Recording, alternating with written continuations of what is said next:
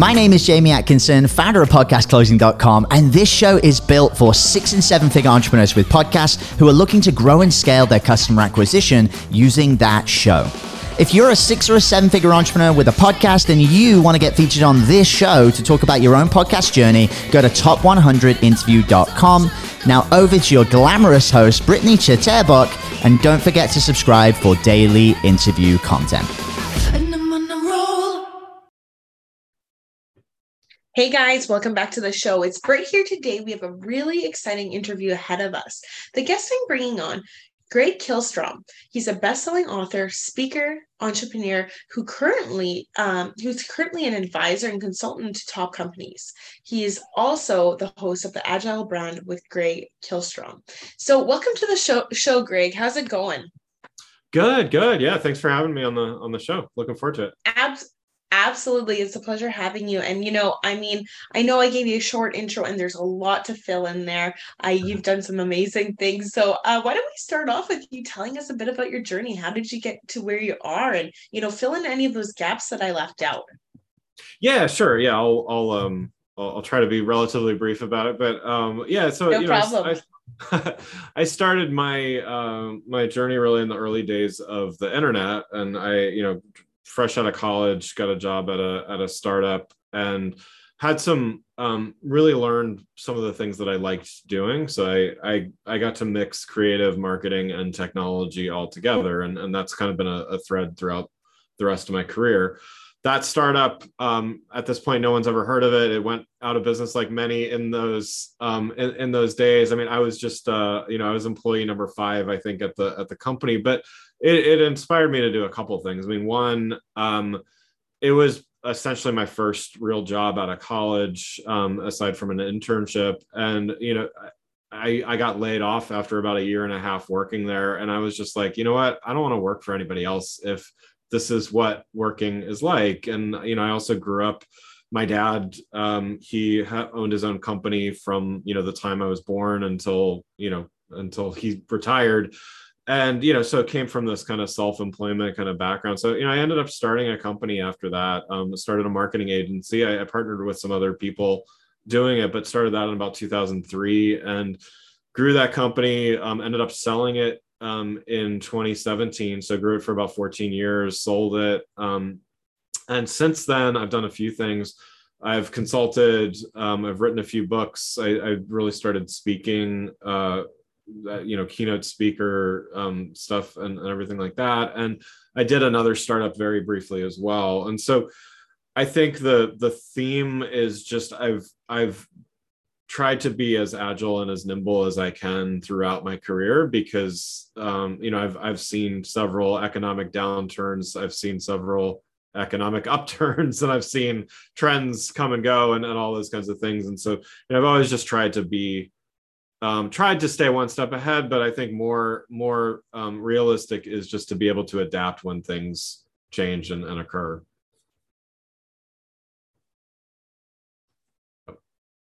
You're on mute.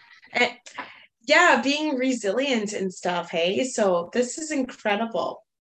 Now, tell us a little bit about where you're at exactly today within the business, and maybe talk about a little bit how you deliver the services that you offer.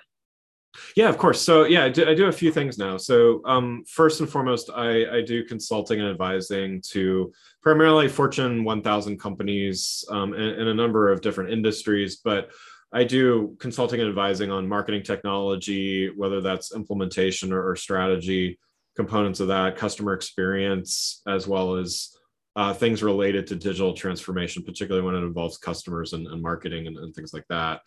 In addition to that, I host a show called The Agile Brand with Kihlstrom. That podcast runs a couple times a week. It's on all major channels. I talk with marketing leaders, both from the brand side as well as the platform side, talk about a lot of the stuff that I do as day to day as a consultant and advisor. And then in addition to that, I've written several books. I have a new book that called House of the Customer. That I think by the time this show airs will be available everywhere. It talks about building personalized customer experiences, what it really takes to do that. And I do speaking. So I do keynote speeches, workshops and training. I also speak at a lot of industry conferences as well. Incredible. Now, Greg, would you mind telling us, out of all these different avenues and different things that you do, what is your favorite? What is your favorite? Like, do you love the keynote speaking? Do you love the consulting? Which is your favorite, and maybe which is your least favorite? Yeah, no, good question. I think one way of looking at it is I like variety, and so it kind of depends on the day. Like I think there's certain days where I don't feel as much like trying to write something, and I'd rather be hands-on and like doing a workshop or meeting with someone. There's some days where I feel like I will have a better conversation on a podcast than others. So I mean, it's maybe a non-answer to your question, but I think I like all of it. Depends on the day. Yeah, like I find ways to do it all because I like it all. But yeah, there are certainly certain days and certain times when I'd rather be doing one of those other things. But it's all fun. I love it. And so tell us a little bit about, staying agile as an entrepreneur. I know that you touched on some stuff earlier, but do you want to really dive into that topic? Because I think you have some powerful value to add behind it. Yeah, definitely. I mean, so, I think since I started feeling more and more this way, I've become an Agile certified coach, and I've gotten, some of the like formal Agile training and stuff. But, before that ever happened, I just kept feeling like there's got to be a better way than the way that the way my clients at the agency were approaching things, the way that I was approaching things, even with my own company.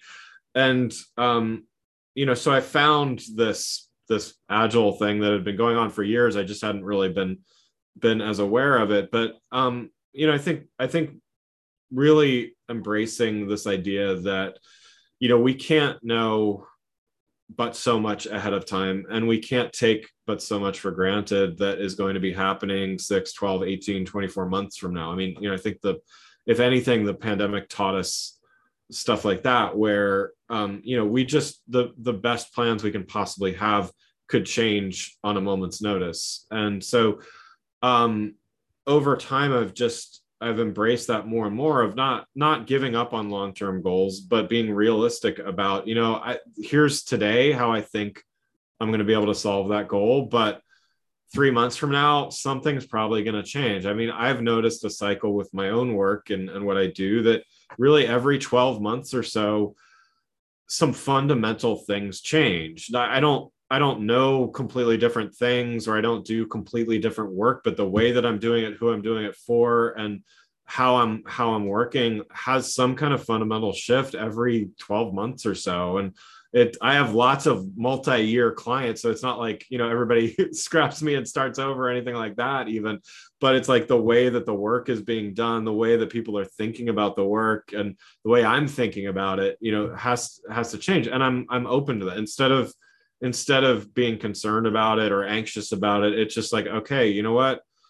There's something changing. I need to embrace this and do something about it. And, I think after the initial kind of anxiety that might create, maybe I'm just used to anxiety from being a business owner and all those ups and downs and all that stuff too. But, I look at it as I almost get bored if things don't change, but so frequently. Absolutely. This is amazing. Now, you mentioned the podcast earlier, and how you speak with marketing leaders and stuff. Now, how does it tie into the business? I mean, do you often get clients coming from the show, or, the guests turning into clients? Tell me a little bit about that and how that works. Yeah, I mean, I think there's, first of all, yes to those questions. I mean, I have gotten clients, and I've gotten partners as well that I work with, or that, they bring me into something, I bring them into something, or right from a product or platform that I start working with or recommending to my clients, because I do a lot of like vendor selection and recommendation as well. But I mean, in addition to those things, it is so valuable, and I'm sure you can agree with this. Like, it is so valuable to have conversations with people that you just met, maybe second, third time or whatever. But, I have 2 shows a week, so I have 104 conversations a year with people that I haven't met yet.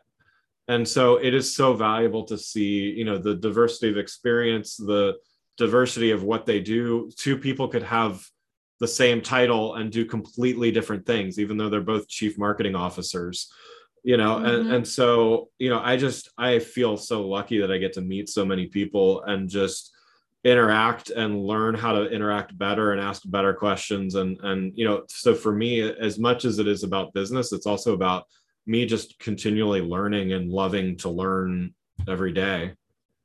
Mm-hmm.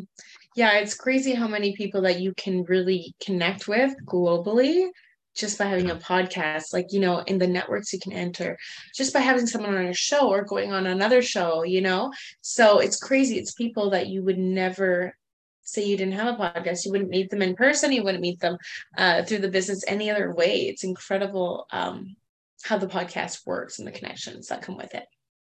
Yeah, absolutely. Yeah. And I think, from a sales perspective, I mean, I'm really I'm not the strongest salesperson as far like I'm not going to do the hard sell on everybody that I meet. Like sometimes things happen naturally and, it comes up in the natural course of conversation. But, I feel like when I do have a good connection, there's some kind of, relationship built there that is going to last a while, whatever that relationship is, whether it's just a partnership or we share ideas or swap podcast guests and stuff like that, whatever it is, it's, there's always something valuable that I learned from it. I agree with you. And you're not alone. Like sometimes, I mean, I hear this often, like, sometimes we get guests on and it turns out to be, like you said, client or a customer or a partnership, I guess you also do, but many people say the same thing. Sometimes it works out, other times it's just great to have them to learn something from as a guest, or who knows who they'll refer, so definitely not alone there. Yeah, so tell us a little bit about do you monetize your podcast? Yeah, so I do. I have a few sponsors, and that's something for me. It's an area where, as the podcast has grown and expanded, I've just needed more help. So there was a short time where I was doing it literally all myself. I was editing, I was posting, I was doing all that stuff. Now I have a team that produces the show, and I still do a little. I still probably do more than I should, but. So I've got a team behind it, and therefore, it costs money. So, I not only need to do that, but I've also, I found ways to, when I partner with companies that are aligned with my audience, which, anybody that's wanting to reach marketing leaders, particularly with a focus on technology, like it's a great place for them to talk and be seen or be heard.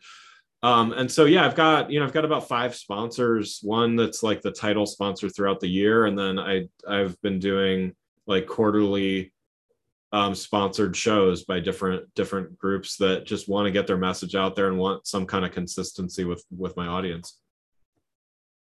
Incredible. Yes. It's, there's so many different ways you can go about it, right? So what would you say some of the biggest challenges were with the podcast, or maybe challenges that you still face?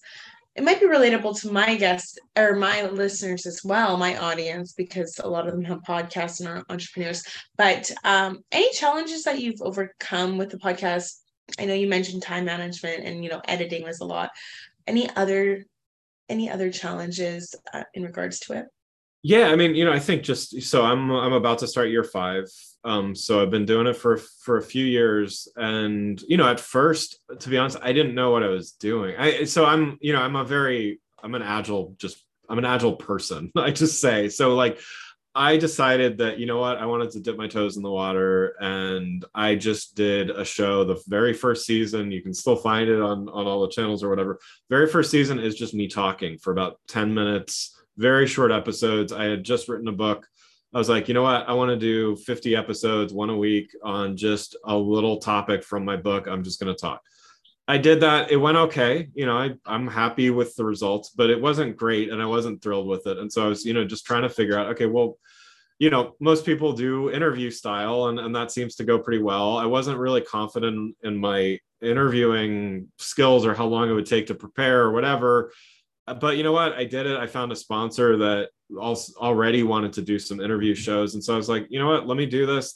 Year 2, let me try this out. And sure enough, it got better. And I was happier with it, but I also saw the numbers, and the numbers, sort of coincided with that as well. And so now I don't know how I did it any other way, and for reasons already discussed of like, I get to meet a lot of people and learn a lot from them. But I feel like the biggest lesson learned was to just focus so much on the quality of the content. And, it's not necessarily people from big companies that you've heard of are going to be the best guests. I think there is value, and, people do want to hear from brands that they know and support and everything like that. But it's really focusing on what's going to be the best subject matter, what's going to be aligned with what's already happened, instead of having a million different topics and everybody not really knowing what, my show is just not they do that, and they do it well, because you learn some random stuff you never would have learned. But for me and my audience, like, they want to learn about very specific topics. And so, just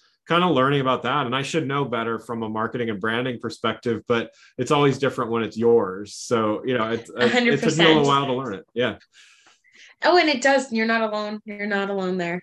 I think everyone feels that way for sure. Right. For sure. So what is your next biggest desire and focus, say in 2023 with the podcast and maybe the business as well? Yeah, Anything I think in particular?